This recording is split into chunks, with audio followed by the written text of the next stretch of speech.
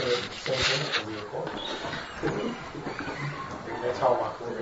started last week speaking about a topic in elder law, I guess you could say, elder law from a halakhic perspective. We spoke about bishul akum for the frail and the elderly. So continuing in that vein, this week's topic also is a very relevant halacha l'maaseh question in elder law. We really haven't seen it discussed so much in halakhic literature. And that is the question of undue influence in wills and other transactions. This comes up quite a bit with claims that somebody, unfortunately, was nifter, and then it's discovered that the last minute they changed their will to divert the assets from the yorshim, from those who would have expected to inherit, and instead the vast majority of the estate went to some caregiver, or the vast majority of the estate went to some charity that nobody heard of, where maybe there were some people from that charity that applied pressure that was of a questionable nature upon the individual as they were heading towards their last days of their life. Or there might be one of the relatives, like there might be several children, and one child has maybe greater access during a particular point in time to a dying parent, and somehow it's discovered that the bulk of the estate was given to that particular child in a last-minute change that had been made to a prior will to the exclusion of the other children. And then there's a question, was there perhaps undue influence that was placed upon this elderly, frail individual who may not necessarily have had their full cognitive function?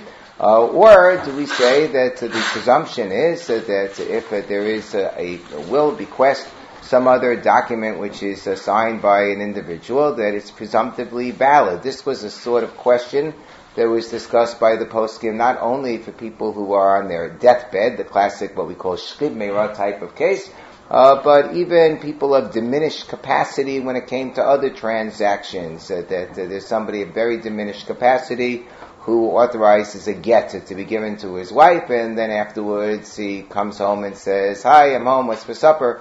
without necessarily realizing what he had done.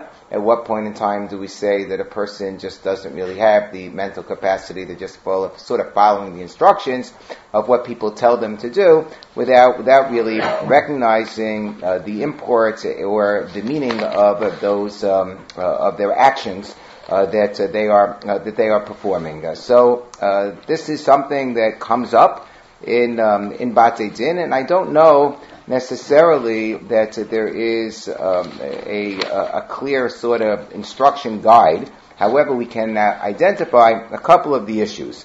And the two issues I would say that stand out are, number one, what is the halakhic definition of a person who is a shoteh, a person who is considered to be, literally a shoteh means an imbecile or somebody who's demented or deranged, psychotic, but really shoteh means a person who is of sufficiently diminished mental capacity that their transactions are not considered to be valid.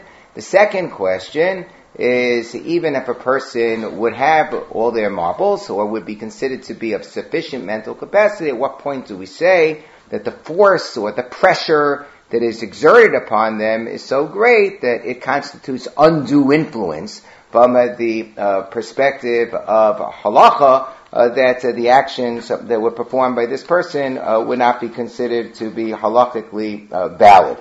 And this was a question that was actually sent to a number of poskim by a journal called the Bachai Behem Journal. This was in Tufshin Nun Dalit 30 years ago, and there were various answers that were given to these questions. The basic shaila was specifically focused upon shinuyei tzavos ayidei kashishim, changes in wills that are performed by people who are very elderly, which was sort of the first case study that I presented to you. One of the respondents to this survey was none other than Menashe Klein, The Zatzal, a figure whom we have quoted in connection with various other halakhic questions and controversies in the past, and he had something to say about this subject that we will look at or review in just a brief moment. But one of the things that is spoken about by some of the writers, is, including himself, is that really there is no special category known as undue influence upon the elderly. In halakha, you have to look at sort of just the classic sources with respect to who's considered to be a shoteh, not qualified to make a bequest, and who's considered to be subject to undue influence, and what are the consequences of undue influence. So with respect to a shoteh, the sugya that kind of gives us a little bit of a basis is the first source, the sugya in Ksubas Daf Mem Chesem and Aleph, that says that if somebody is nishtate, based on Yordin and Achasav Izan and Mefanas in Asishto V'Noisov. You know what you do with somebody who is not capable of making decisions regarding their assets? You appoint a guardian.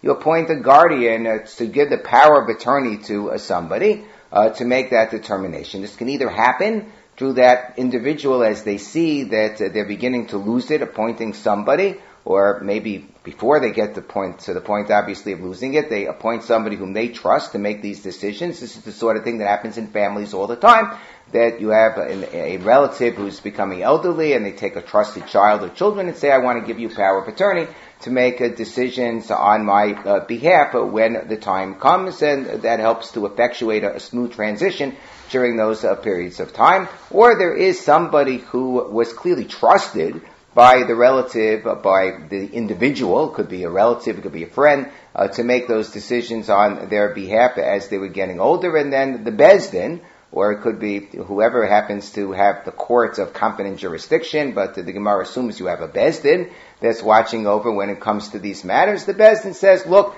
this person seems to have been the trusted confidant of this individual. We're going to appoint this individual to be the apotropos, so to speak, for this person. The Gemara in Gittin Daf Nun Beis talks about both of these models, and the Gemara in Ksubos simply says that you obviously have to appoint somebody if they haven't already been appointed to be the apotropos, and they can make all kinds of different determinations with respect to sustaining and taking care of that person's family. If it's a younger person, they might have young charges that they need to take care of. They might have a wife if it's a man, they might have a wife who needs to be supported out of the assets. And the Gemara also talks about davar acher. Davar acher is a reference to, let's say it's a wife that she's also entitled to jewelry, some extras, and even staka. The poskim talk about, and this is a question that we get very often, you have a caretaker who says that there are assets in the estate, and should I be mizakeh, the person that I'm taking care of, by giving staka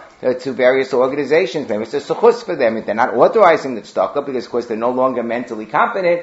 So the general approach, the Piskei Choshen, I gave long quotations. We're not going to go through every word, obviously, but the Sefer Piskei Choshen, in which he says that the basic litmus test or general rule is that if the individual, let's say every single year, gave their assets an $18 check to this tzedakah, a $36 check to this tzedakah, a $100 check to that tzedakah, and the estate and the assets and the income continue to justify giving that same amount of money while still being able to take care of the individual's other needs, then you can continue to give that tzedakah, because that's just continuing the same pattern that this person established. But not if there would be a new tzedakah. You don't say, oh, I'm sure this person would have wanted to give to that new tzedakah. So that, says the Piskei Choshen, you're not allowed to do. Somebody asked me the shaila not so long ago regarding a clothes drive that was taking place in their neighborhood, and they said they're taking care of a frail elderly mother, and she has these wonderful, beautiful clothes that she's never realistically ever going to look at again or ever wear again, and she's not in a state to even know that they exist anymore,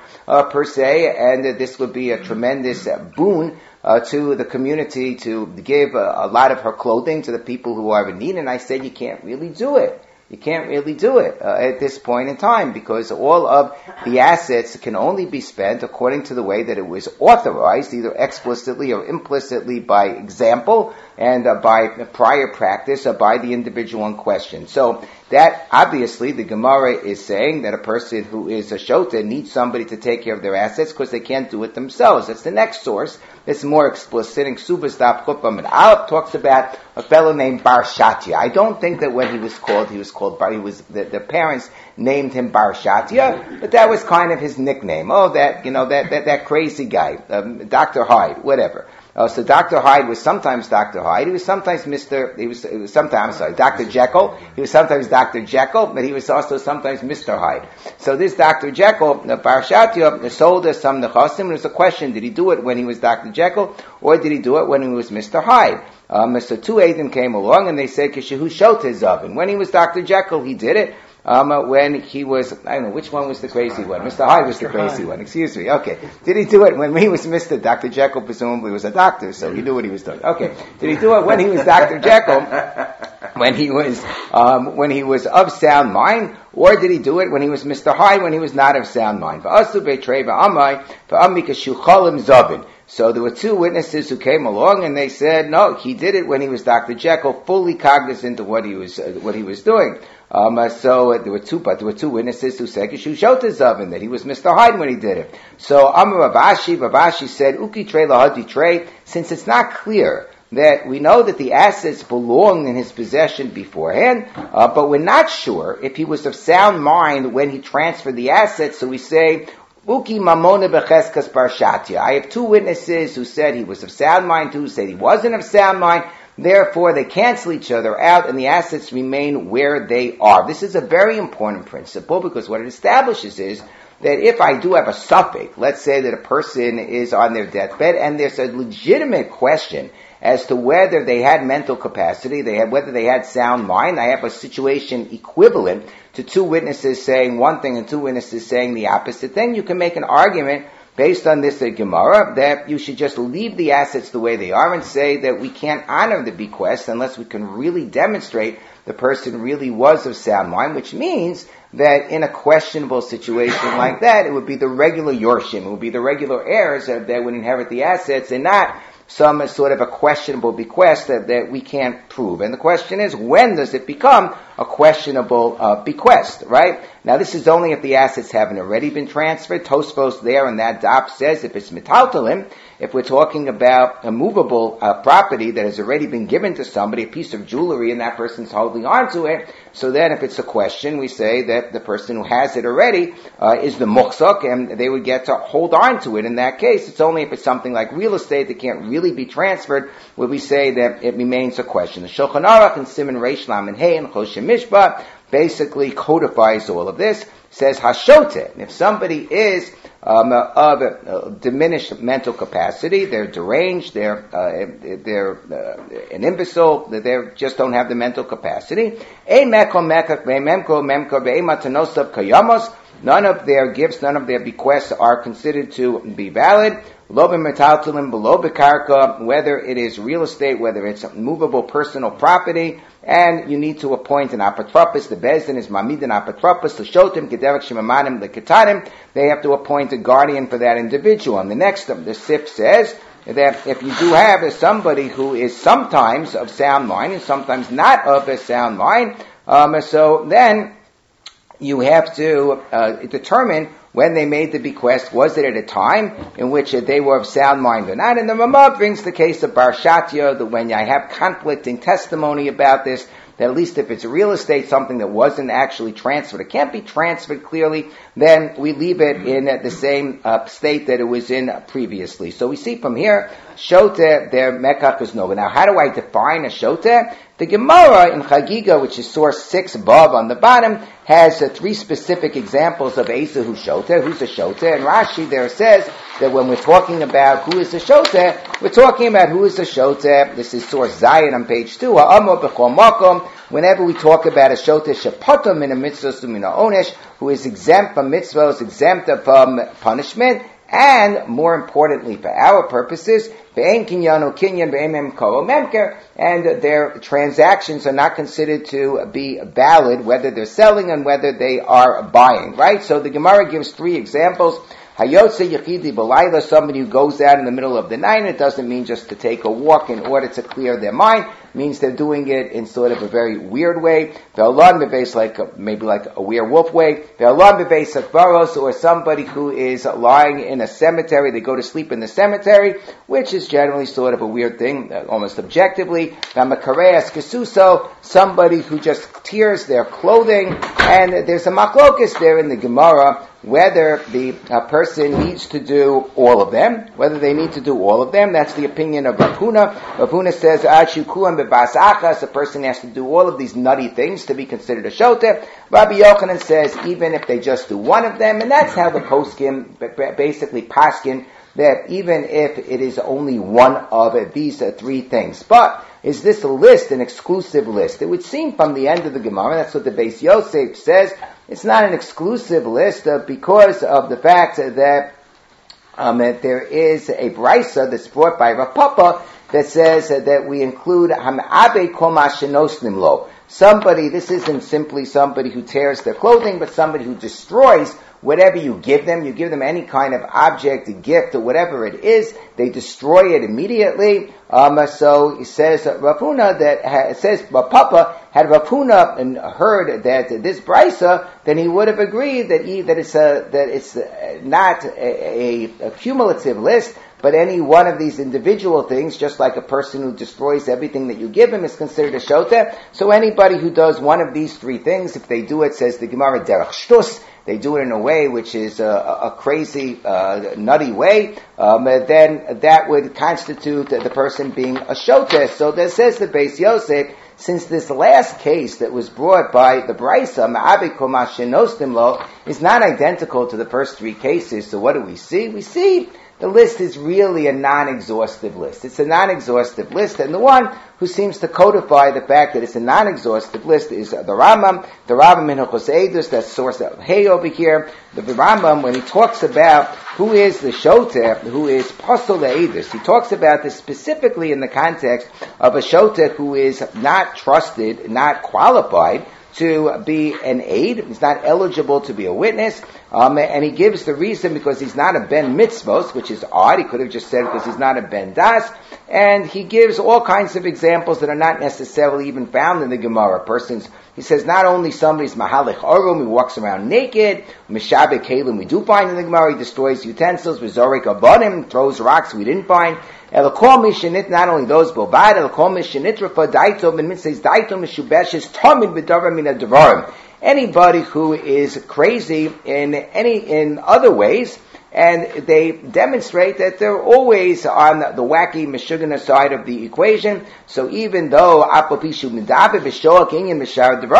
even though you can have a conversation with them when it comes to other matters, we assume no, if they are acting so crazily when it comes to some other matter, that shows that they're not considered to be kosher. Such a person is considered to be a shoteh. What is the subject of tremendous discussion is the next sip of the Rambam, where the Rambam invents, it seems, a new category, but says this new category is going to be treated like a shoteh as well. What's the new category? The new category is hapisayim b'yoser. Pesayim b'yoser means people who are very foolish. They're very simple-minded, feeble-minded individuals. So they're not necessarily a shoteh, they're not tearing their clothing, they're not walking around at night and sleeping in the cemetery, but they are individuals who are just feeble-minded. So says the Rambam, they're also disqualified from testimony. Why? Shein makin dvar mishisosun zed zed. They won't be able to tell if they're saying something which is self-contradictory. Lo yavinu inyanei adavar k'derech shemebin sharam haaretz. They can look at something but not fully comprehend it to the degree that we would trust their testimony. And therefore he says these people, as well as people who are constantly flustered and constantly in a state of dilapidation and in a state of confusion and in a state of trepidation, those individuals, all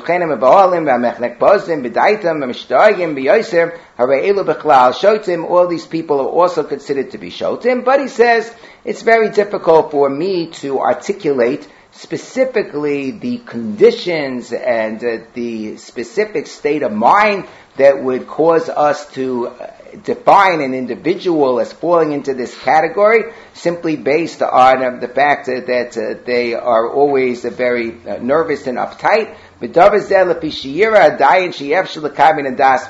Here I need to rely upon the Bezdin of the CRC or otherwise to make that determination, because even I, the Rambam, who are really good at writing things down and codifying things, I'm not able to really codify exactly every single case that would fall into this category. That's what the Rambam says. Comes along the Maharit. Maharit is, we know, a very early Achron of Yosef Kolon, and Kolon, and the Maharit, not a source that I have independently, but he's quoted by a lot of the sources that I have. The Maharit says that this additional category of the Rambam, when it comes to the Pesayim B'Yoser, is only a category that the Rambam brought in Hilchos Edus. That's why he brought it at this point in time, when he's talking about who is disqualified from being an aid, because he says this is only relevant to disqualifying somebody from being a witness, because such an individual is not able to really discern fully every single aspect of what they are looking at, and therefore they're going to testify in Bezdin, and they might get certain details wrong in a way that will affect the outcome of the case, so we can't really trust them to be witnesses. But if they have a little gadget that they want to sell to somebody, or they want to buy from somebody, or they have a woman they want to marry or want to divorce,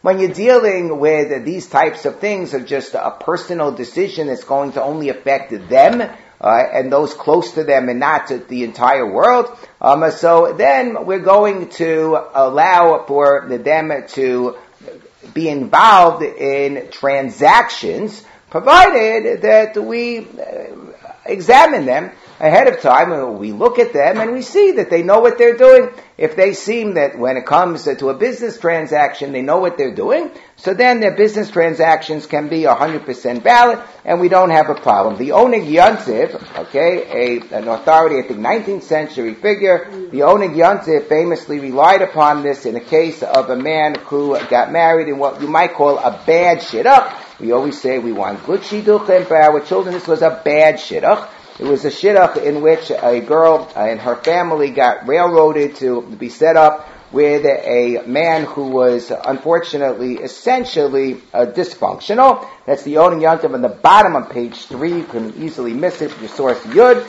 and then it goes over to the next page. It was a man who could barely speak, says the Oros for he's an Oros for Sayim, says the Oneg Yontiv, could barely speak. Daito klusha me'od, me'at me'od binaso. His understanding of things was incredibly teeny tiny, and this woman got stuck with him. But finally, she figured out her way out. That she figured out that if she could direct him through very detailed instructions, I want you to walk into that room. You're going to see a rabbi. You're going to say to the rabbi, I want to authorize a get. Just repeat after me 100 times. I want to authorize a get. She got him to say that and to walk in, and a get was written. Now the woman has gone off and she's gotten remarried, but she hasn't lived with her husband yet, because there was a whole brouhaha about whether the get was really a valid get, whether this person had the mental capacity or not. And the Oneg Yontiv was asked this question. He quoted the Rambam and he quoted the Maharit. And he said that there's a big difference between whether somebody is an objective shoteh, like in those categories that may be described by the Gemara, where we say the person is a shoteh, they act like an imbecile, they do things that are absolutely crazy and off the wall, so then they're not really considered to be a ben das. They're not really considered to have requisite mental capacity when it comes to anything, even if it sounds like they know what they're doing. But he says the second category of the Rambam, the Pesayim, those who are feeble-minded, that's a totally different story. There they can't be a witness, but if we see that they have just sort of the basic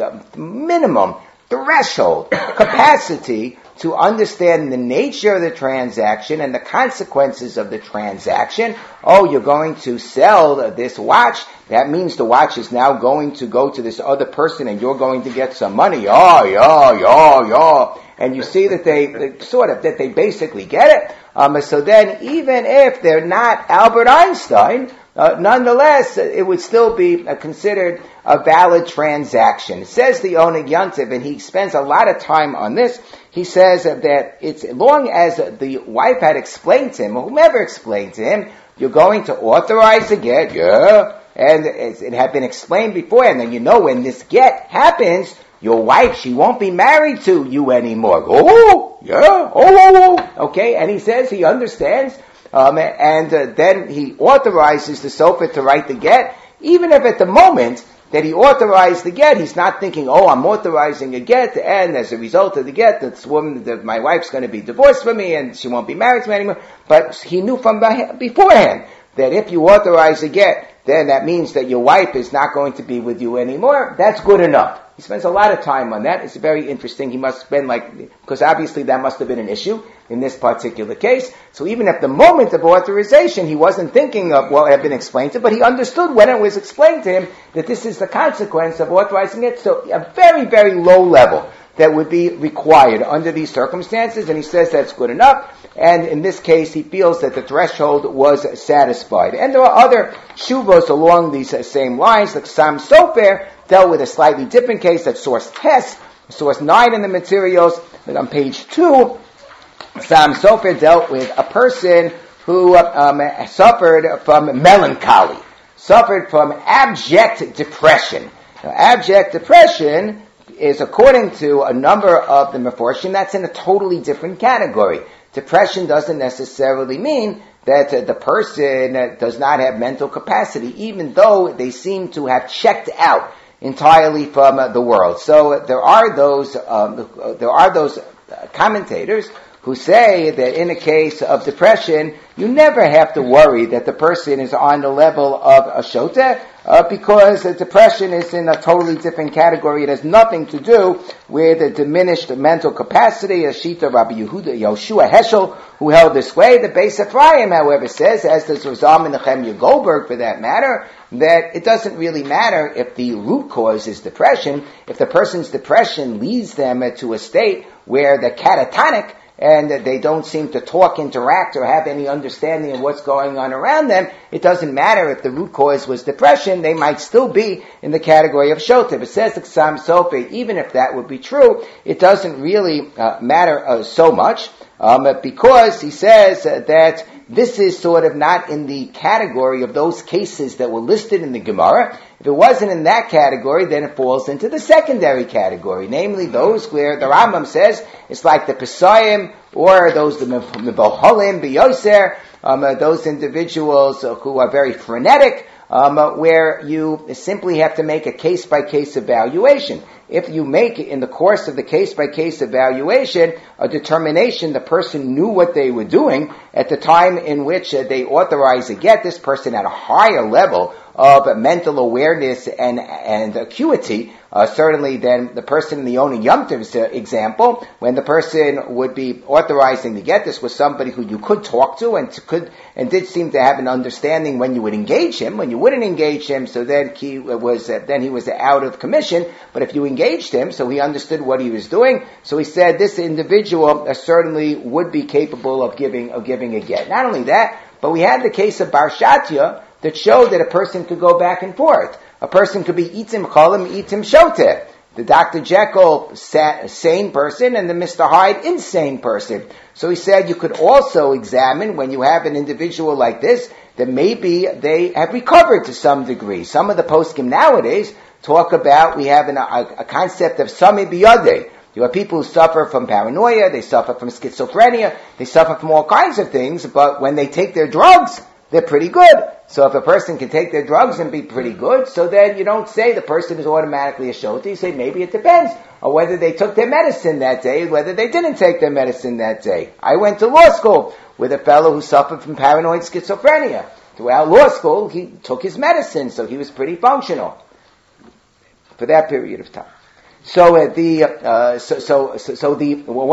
second. So in this particular case, he says that the crazy or the peculiar things that this person did. They did certain peculiar things, but those peculiar things also happen to have been more a couple of years earlier, and it could be that they had really gotten over that, in which case they would already be in the category of Kecholim L'Chol Devarov. So therefore, it seems that really, when you're not dealing with the classic categories, if you are dealing with the classic categories that are described in the Gemara, so then it could be that it's objectively going to be a psul across the board. Generally speaking, we don't deal with a person who's Yotze Yechidi B'Layla Lon B'Beis HaKvaros Memakarei as Kesuso. Those are not your standard cases that we deal with at the Beis Din, when we deal with when these questions arise. And therefore he says that you can make case-by-case determinations if the person knows what they are doing transactionally, so then their transactions could be valid, and therefore he feels that it could be given in this particular case. Two questions, yes. When you say case-by-case, do you mean also for ritual by ritual? So, for example, for the Pesoim to count them for a minyan, or to do Birkas Kohanim with the person's a Kohen, or to receive money from a Pidyon Aben? Do we... But Zalman Nechem Goldberg says that it is ritual by ritual, and therefore this is one of the reasons he was opposed. He was opposed to individuals of diminished mental capacity, let's say who would not be in the category of Shote, of those who would be absolutely deranged, but those who would be, we used to call it mental retardation. Now we'll call it developmentally disabled, but he was opposed to developmentally disabled youngsters or individuals, shall we say, getting married to each other. Why was that? Because he said that there's a distinct possibility that they might have the requisite knowledge to understand what marriage is all about, but not have the requisite knowledge to understand what divorce is all about. And therefore it could be that halakhically they'll be considered to be married, and then if the marriage doesn't work out, they're going to be stuck for life because they won't be able to effectuate, or the man in particular won't be able to effectuate a valid divorce. So there he said for that reason he was actually opposed to such marriages. Not everybody shares that sentiment. But that was the concern, based specifically on the issue that you raised. Yes, Rabbi Zelda. So besides the Oser, being in healthcare, you come across people like this all the time. Someone who is schizophrenic, they could do a transaction, they could do things like that, but they can't function in society. Is that person, so my first question is that person, not only are they pasul edus, but are they also patur for mitzvahs? That was one question I wanted to ask, and then the second question is the case of someone with dementia. Someone with dementia, at what point now do we say this person has dementia, they don't understand mitzvahs, are they patur the mitzvahs, we don't put fill on them anymore, we don't have to try because they're not going to understand what it is, and they're patur, so I just want to bring up those two questions. These are very, very difficult questions to answer because, as the Rambam said, it really requires a fine-tooth comb to make that determination. If they fall within the first category of the Rambam, somebody's nitra fadaito, the person is just absolutely maniacal. They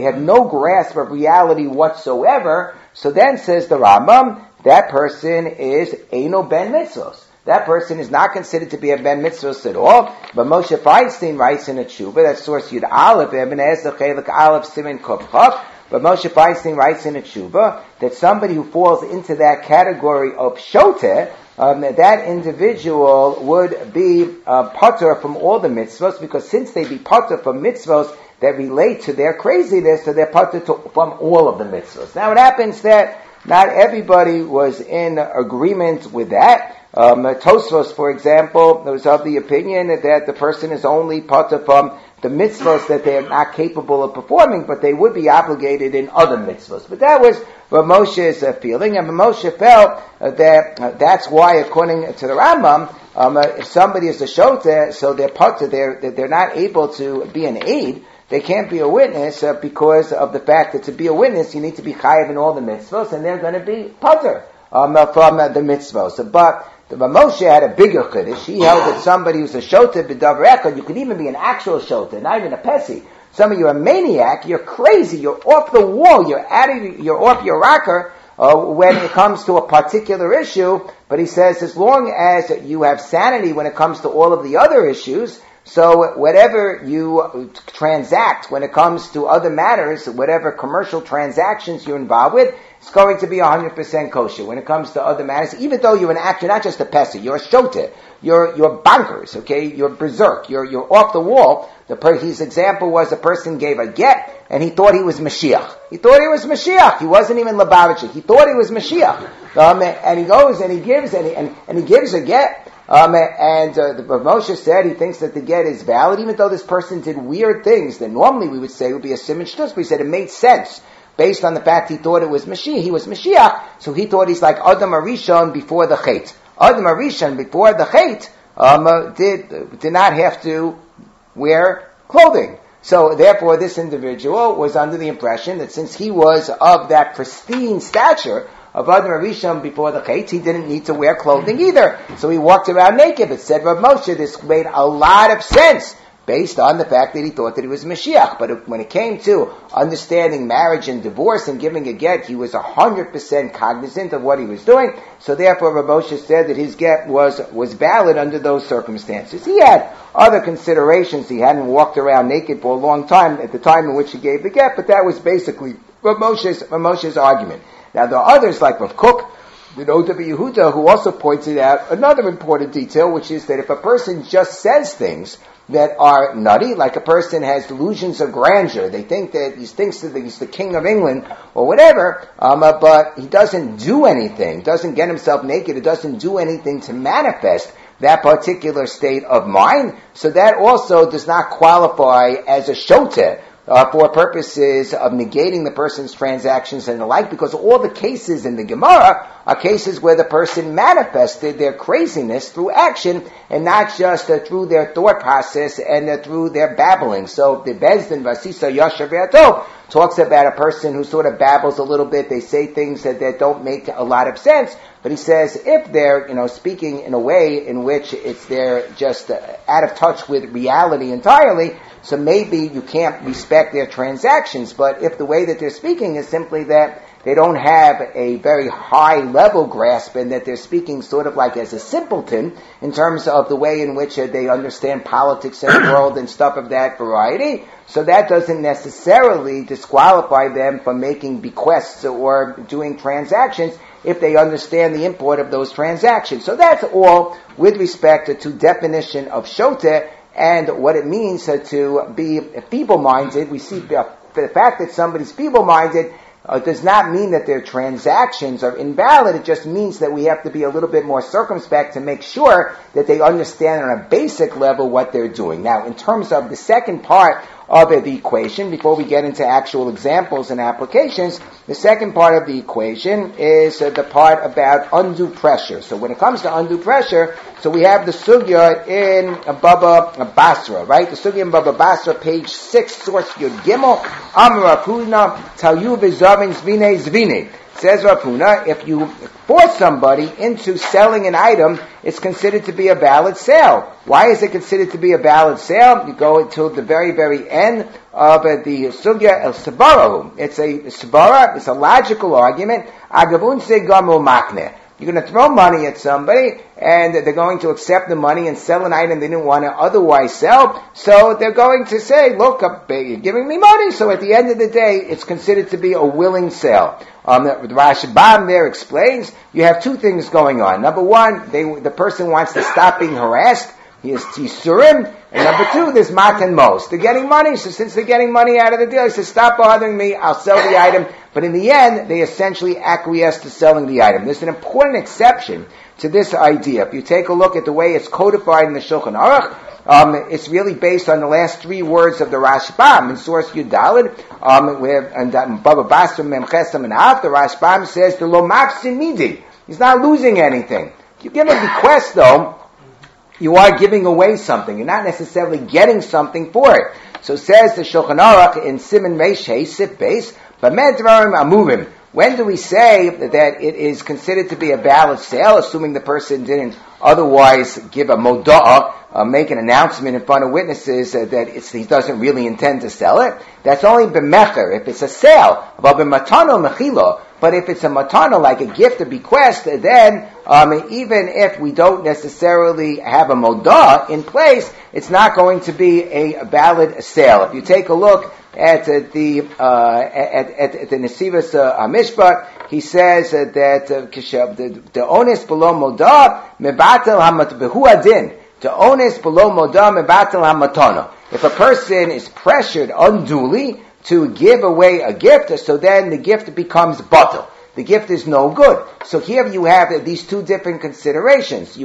I have to examine when a person is making a bequest, let's say that they're feeble-minded, that they're frail, they're old. I have to take into account, do they know what they're doing? And I also have to take into account, was there undue pressure? So Menashe Klein, in the tshuva that he wrote on this subject, he said, these are the things we need to look at. Look at page 7, source Yud Ches.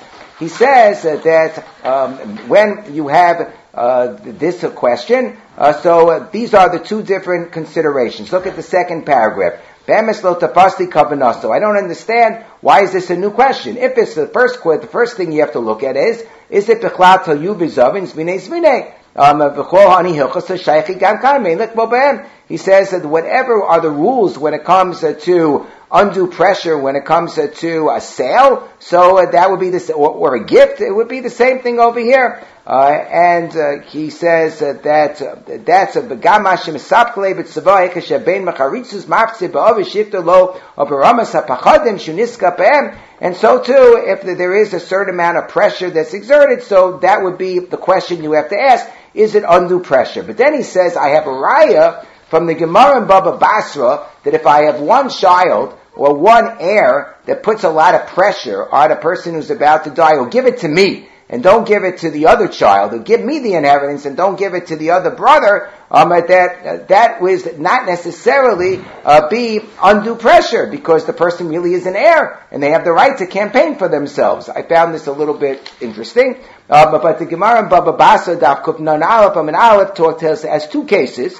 One case is about 4 lines down. The mother of Rami Bar Chama, in the morning she wrote her nechasim to one son, Rami Bar Chama.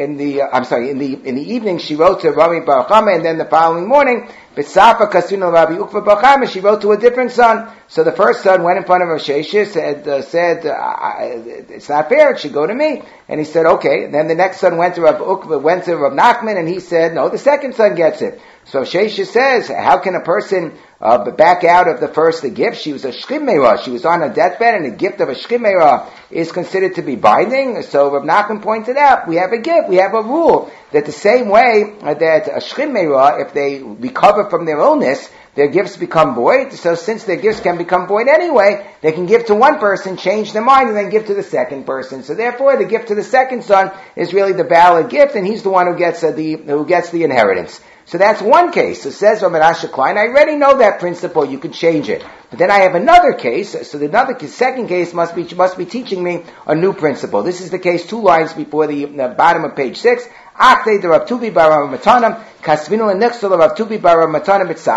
She wrote in the morning, she wrote to her one brother, Tuvi Bar Matana, she wrote her assets. And then, towards the end of the day, came along with a Chadbavi Bar Matana, and he started crying to her. He said, you gave to my brother, now people are going to say, my brother's the big time of Chacham, and I'm not, because you gave all the money to him. So she said, oh, you're right, I'll give it to you. So she gave him the money instead. So also coming to Rav Nachman, and Rav Nachman said, yeah, same rule. A person has the right to change their mind. I asked Rav Menashe Klein, why do I have this second case? So he said, it must be that we see from this second case that despite the fact that the second brother was sort of trying to entreat the sister, take advantage of her good nature, that she should switch the gift from the first brother to the second brother, that's not considered to be undue influence, because she was of sound mind. The Kaigan Naleki Yisura says that we see that there is no problem in this particular case. Unbelievable. So he says, but maybe you can distinguish. Maybe you can distinguish because he had the right to petition her, because what she did in the first place wasn't so nice. Because she didn't split her assets 50-50, she gave all of her assets to the first brother. So since she was doing something that wasn't so nice, so therefore, Shapi lo mikri abla. So maybe that's why wasn't considered to be a travesty what the second brother did. But maybe if the person is in the first instance not trying to correct a miscarriage of justice, but to create a miscarriage of justice by putting pressure upon somebody before they die, so maybe then it would not be valid. So he said, I'm not so convinced about that distinction, because the Gemara seems to indicate that it's okay, but he does, in fact, raise that possibility, and I think that's a very good litmus test. Because I've seen that sort of thing happen. I've seen it happen where there was improper pressure that was placed upon somebody who was old and frail to agree that they're going to go into some sort of a nursing home, whatever it was, when they really wanted to stay home to be taken care of. And then those who were close to the individual found out about how the pressure had been placed upon them, and they took the requisite steps to have a video that would record the person of sound mind and show that they really knew what they were doing, and said, I don't want to go to the nursing home, I want to stay right here and be taken care of. And it was sort of a correction of an avla. So to do a correction of an avla is a different story than performing the avla in the first place. But it was a very interesting observation that he makes. He says he doesn't think that just a mere claim of undue influence is something that would be recognized by the halacha. If you take a look at the next paragraph in the article by Rav Menashe Klein, he says that if in a general case you just want to say that because somebody was on their deathbed, it's not a valid sabah. So it's not like the Batei Mishpat that just say, undue influence. We don't automatically come up with this category of undue influence. If you have witnesses that say the person was of sound mind, we have a principle. It's good enough if you haven't proven that the person is not of sound mind. Second to last paragraph, how are you going to protect the old person from undue influence? That's the Hebrew translation for undue influence, right? So he says that's a very difficult. If we haven't determined that the person is a shoteh, so why are we suddenly deciding ourselves that we're going to appoint an apotropos and not let the person decide for themselves? Next line, only if we're not really sure, only then are you supposed to engage in an inquiry, but otherwise the starting point is that the person knows what they're doing. This actually comes from a Tshuvas HaRitva. The Ritva actually says this. The Ritva in source Chav Gimel on page 10 talks about Shuva Mashatoin, Ruvain Mebatel Shtarat Tzavah. Ruvain wanted to be Mebatel, some last will and testament of somebody. Because it didn't say the person was of sound mind. So he says to Eina Taina, even though we do have such Lashonos, the Ramah writes this as well in Shulchan Aruch. We don't require a bedika of somebody, like it says in the Parak Misha'aksu, somebody who stopped being able to speak, and then we have to interview him. Does he know what's going on? Before we can allow him, when he has laryngitis, right, to give a getter to his wife. Because then the daita shigishtu, we're worried that the person is not of sound mind. About stam shtimera, daito tzalisahi. A stam shtimera, we do assume it is in fact of a sound mind. It's only when there is going to be sort of a serious question. The Ritva says even if the way that the person gave away their assets was they answered questions. Somebody said, you want to give your assets to so-and-so? He said, yeah, you betcha. That's also considered good enough, even though they were just answering a question. And he brings a raya from Parak Yesh Noklan, where they asked somebody who is on his deathbed, who do you want to give your assets to? Maybe to so-and-so? He says, yeah, if not to him, to whom? Now, I'll add, the El Laman is better than Cain. Cain could be tumba nakale. A person just says yes, you don't know what they're saying yes to. They say a clever retort, if not to him, then to whom? So I think that's a little bit more of an indication of intellectual and mental savvy. So I think you have to look clearly at the Lashon over there. There are two tshuvas of the Tashbates. Tashbates also from the Rishonim, who says that if there is a psul based on Tira Padas, or there's a suffix in the tzava, that it's not entirely clear based on the circumstances that the person knew what was going on. So then you have to do a clear analysis, and otherwise we say that if it's not boror, then amotzi mechaber olav haraya, and we assume that the original heirs are the ones who are going to inherit. There's the basic test is established by the Maribal, very early Achron. Maribal source Chabab on page 11. Maribal says, like the Ritva, that we basically work with the starting point that if there is no reisa, the mere fact that a person is on their deathbed does not indicate that they're not of a sound mind. But he said that you have to look at all the circumstances. He quotes a Tosefta, he claimed in Gittin Parakei Halacha Aleph, which it seems to indicate you only have to be bodeg somebody if they're meshutak, if they're not able to speak. But the truth is, if you look at the Lashon, and the Pri Chadash points this out, that says hayachola o meshutak, boken also. Sounds like even if the person is sick, even if they are able to speak, that they require a bedika. So it's not so clear that the Tosefta supports what he's saying. But he says, look at the circumstances of the case. In his case, where there were people who wanted to be mevatel the tzava, he said that tzava was very reasonable. The person appointed his wife as the guardian of the assets, and he gave benasan v'hikdish matanos v'uyus v'kubanos l'v'yashro. He gave away to tzedakah an appropriate amount according to his wealth,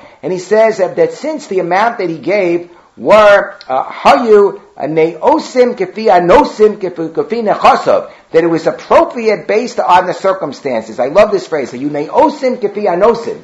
It was appropriate based on, we thought we came up with that in the 20th century. No, the Maribal came, if it's appropriate based on the circumstances and there is no other reisa, so then he says that the gift can be perfectly valid. Now, sometimes you could have circumstances, however, that are very suspicious. So you have the case of Tzvi ben Yaakov. Tzvi ben Yaakov is a Dayan in Tel Aviv, and he wrote an article about a case that came in front of him. This is in source Chaf Aleph, page 9, where there was a person in a nursing home who was in bad condition, and somebody else was visiting a relative who happened to be in the same nursing home. And while he was visiting his relative, there were two rabbinical-looking figures who ran out of one room and said, "Oh, can you do us a favor? We need you to sign something." And he said, with a friend of his who's also visiting this sick friend. And he and his friend said, "Oh, yeah, sure, we're happy to help you. Can you just sign this? We have this person here who's making like a last bequest, and we need you to sign this document." And he said, "Are you sure that this is the right thing? We don't really know the circumstances." It was like a very religious-looking rabbi there. He says, "Yes, it's a mitzvah. It's a mitzvah." So they think, okay, so they sign and they go on, and it turns afterwards that the fellow gave away his entire fortune to some stalker that these people were pushing for this person to sign, and the relatives were beside themselves. That they took away the entire inheritance of this individual to go to this stalker. And the doctor who treated this individual said this individual was not of sound mind. This person really was not of sound mind. So the question was, but there were witnesses, and the witnesses signed. Part of what they signed, if they read the text, which they're deemed to have read, says, we have determined this person is of sound mind. So the witnesses said, look, about a day or two later, we realized that what we signed maybe wasn't 100% correct, and it was suspicious circumstances. Can they retract their statement? Because they were valid witnesses, they're chasimos. Their signatures could be substantiated by signatures on other documents, so we didn't need them to substantiate their signatures to say, yes, ksav yodna ayinu abanusim ayinu. You don't have to trust them when the signatures are yotze b'makom acher. So he quotes from a shach in Siman Mem Gimel and Choshim Mishpat, who says, based on the Ramban and others, that whenever the witnesses sign on something which is asuyim litos, the Aruch HaShulchan says this as well. It's the sort of thing where people commonly make mistakes, so then the witnesses are allowed to retract. And he says, this is a situation, very interesting. You look about 6 lines from the bottom. Kashir is the last one in line. Kashir meduba ba'adam cholev v'tashush. When you're dealing with a person who is sick and very weak and frail, hu min advarim she'edem asuyim litos. This is the sort of thing where witnesses could make a mistake. These types of determinations and mental capacity really are things that should be determined by doctors and not by regular people who happen to be visiting in the nursing home. So therefore he says that now in this case, I think you have a reisa. The reisa is the person is already in a nursing home. There were doctors who attended to this person who said the person really didn't understand what they were doing for a long time. They had watched them for many months. And even these witnesses were sort of like grabbed at the last moment, and these were not gifts that were given away that were what we call appropriate under the circumstances. It's not as if the person just gave like a token amount of $18 that they would normally give to a tzedakah that would stop by their home and knock on their door. So if you take a look at Business Halacha Institute, source 22, they have the following question. And I think here too, maybe they were too influenced by some of the polemic that we saw in some of the writings. But if you look carefully, I don't think that Menashe Klein was really being so polemical over here. He's being reasonable. But here, I don't think that this fits within his case. An elderly gentleman spends the final years of his life in a nursing home. In his will, which was drafted shortly before his death, he left a significant bequest to a member of the staff that cared for him during his final days. His family was naturally quite upset and suspected that the staff member had abused their position of power and influence over the increasingly feeble patient. What are the halachic factors involved in asserting claims of undue influence? So he goes into Tayu B'Zavin. Why is Tayu B'Zavin considered to be good? The rationale is that since the seller received full consideration for the sale, his agreement to sell is valid. So what did I say? There was no sale over here. You're just giving away your other assets. So they said, I don't know about that. Take a look at the next page, on page 10. So they said, in the case at hand, if the testator believed that by providing the staff member with a bequest, he would obtain better quality service, it's a mecher. He's essentially buying himself service, and his bequest would be valid. To which I would answer, look at the Marival. Marival says it has to be reasonable under the circumstances, right? What did we say that the test was according to the Marival? They had a very good lashon. Hayunei osim kefi anosim. You're giving away the majority of your estate to a caregiver. That's not neosim kefi anosim.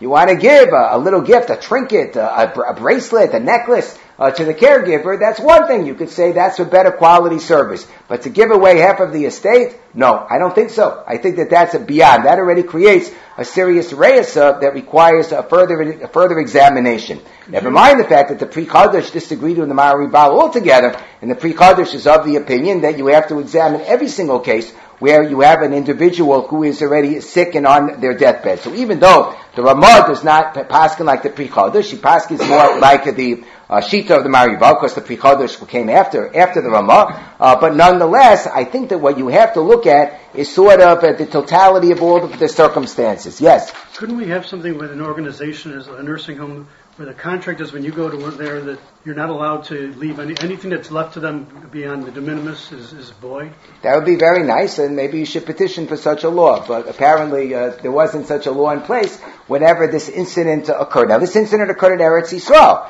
There's another case that the Beis Din... Did the caregiver say Kinley? I hold like Ramah. I don't hold like the Maribal.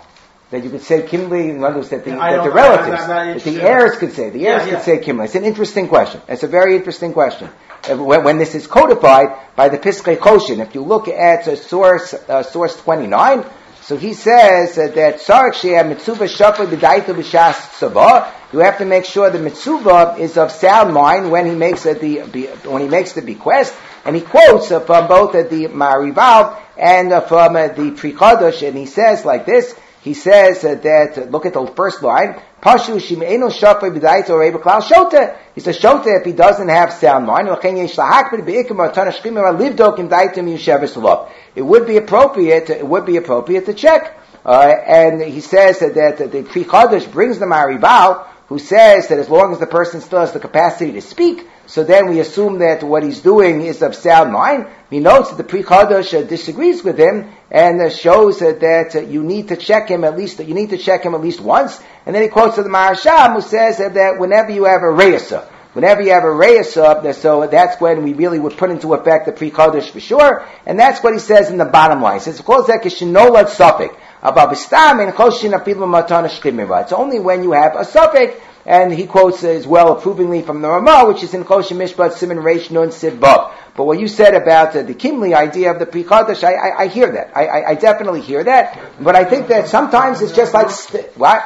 But he's not a muktzak. How can you say that even though? Oh, the Yorish is not a muktzak yet. I don't know. It's a question. He's sort of a muktzak. However, I do think that it's a double-edged sword. because you don't, like what Menashe Klein said, you don't want to automatically take away the ability of somebody to give away their assets in the fashion that they really desire. But you have to look at things that are objectively suspicious. So the Beis Din in Israel had this case. I'm not going to go into all the details because we're running out of time. But the Beis Din in Eretz Yisrael, this is the case of source Chaf on the bottom of page 7.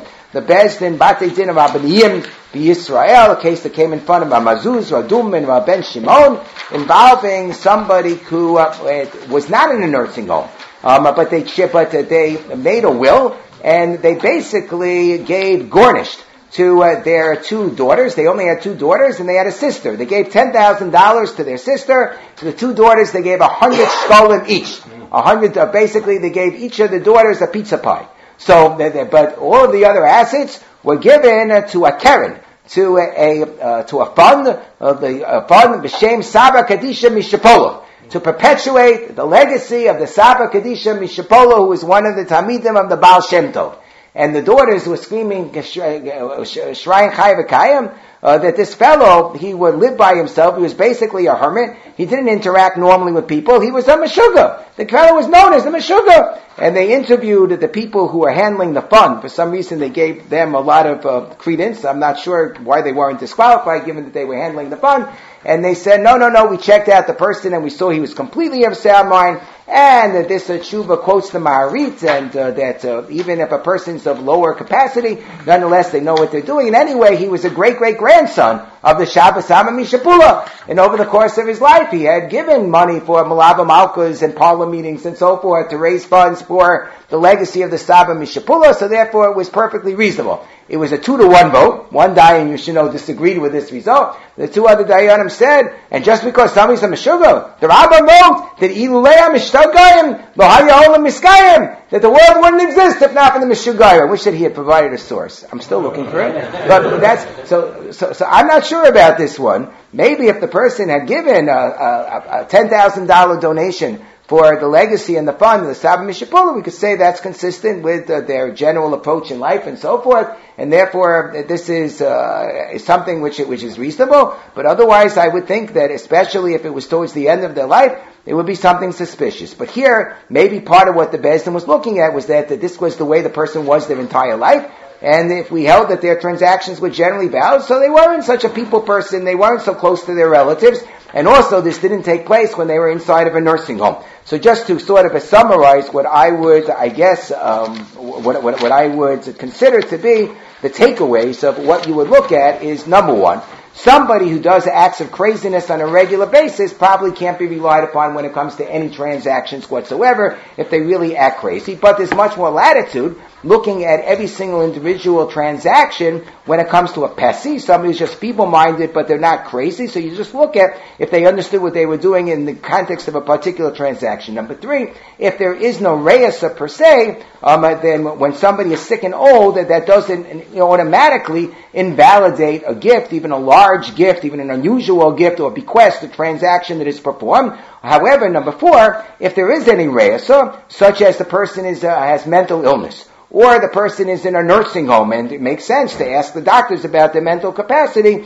then that requires examination. Number 5, so too an unusual gift or an unusual change in a person's will at the last minute also probably constitutes a reisa that you have to examine if they were of a sound mind. Number 6, the idea that you can rely upon Tal Yov Zavin is very questionable in the context of a bequest, particularly when what the person is getting, like from a caregiver, does not justify the amount of the gift that is being given. Next, I think we're up to maybe number 7, that if at the end of the day it really ends up being sort of a suffix, we can't figure one way or the other, then we are generally, the principle is to be mam in the chosim biches chasan, which would be keep it within the family and within the heirs or within the context of whatever had been the previous the previous bequest.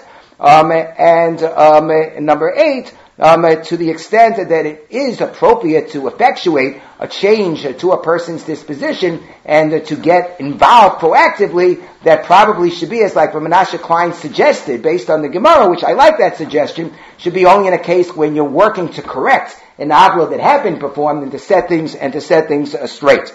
And then finally, based on what we said at the beginning of this year, there are strict rules and regulations when caring for an incapacitated relative or individual to make sure that all of the money is only used for the benefit of that individual and consistent with the way that person has used and distributed their assets in the past. That should only be, as Rav Zalman Nechemia says, lahachil below lahaniach, that it's for the purpose of taking care of the person right now, and not taking care of other individuals whose needs will be appropriately addressed at a later point in time. La'achar mea ve'esrin. Stop here.